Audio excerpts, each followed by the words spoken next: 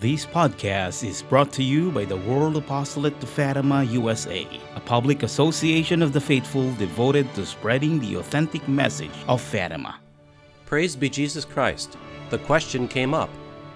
I'm Father James Walling, the chaplain at the Blue Army Shrine. Thank you for listening. The question came up.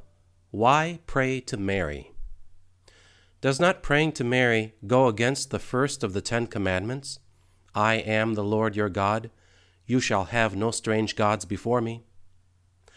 By this commandment, doesn't God forbid placing a creature in between himself and the person who prays? So why go to Mary? Underneath the question, there is a presupposition. One has presupposed that Mary is an obstacle in between us and God, both in going to God and in God coming to the person who prays. Now, having such a quick ear, you can notice that common sense is the best approach for answering this question. First, Mary cannot be an obstacle for God coming to the person who prays, since he already came to each of us by being born ex Maria Virgine, that is, out of the Virgin Mary. When the innkeeper at Bethlehem refused Mary, he also refused the Messiah, Jesus Christ.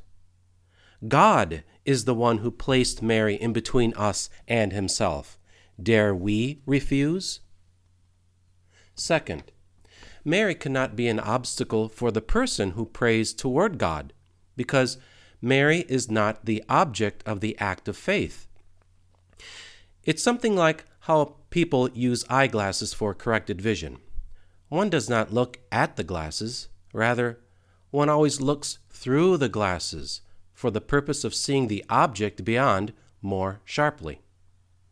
It is the same with praying to Mary, or more precisely, through Mary. When we pray through Mary, and that is the same thing as praying with her, we are able to see the Father, the Son, and the Holy Spirit more clearly. Mary is not an obstacle. Mary is an amplifier. Mary amplifies our prayers to God, and through her, God amplifies his love to us. After all, she did say, "My soul magnifies the Lord."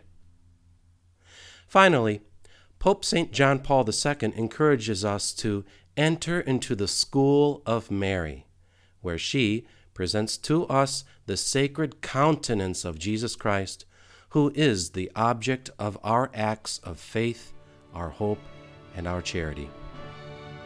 May Our Lady of Fatima protect you, and may her mantle cover you and your family.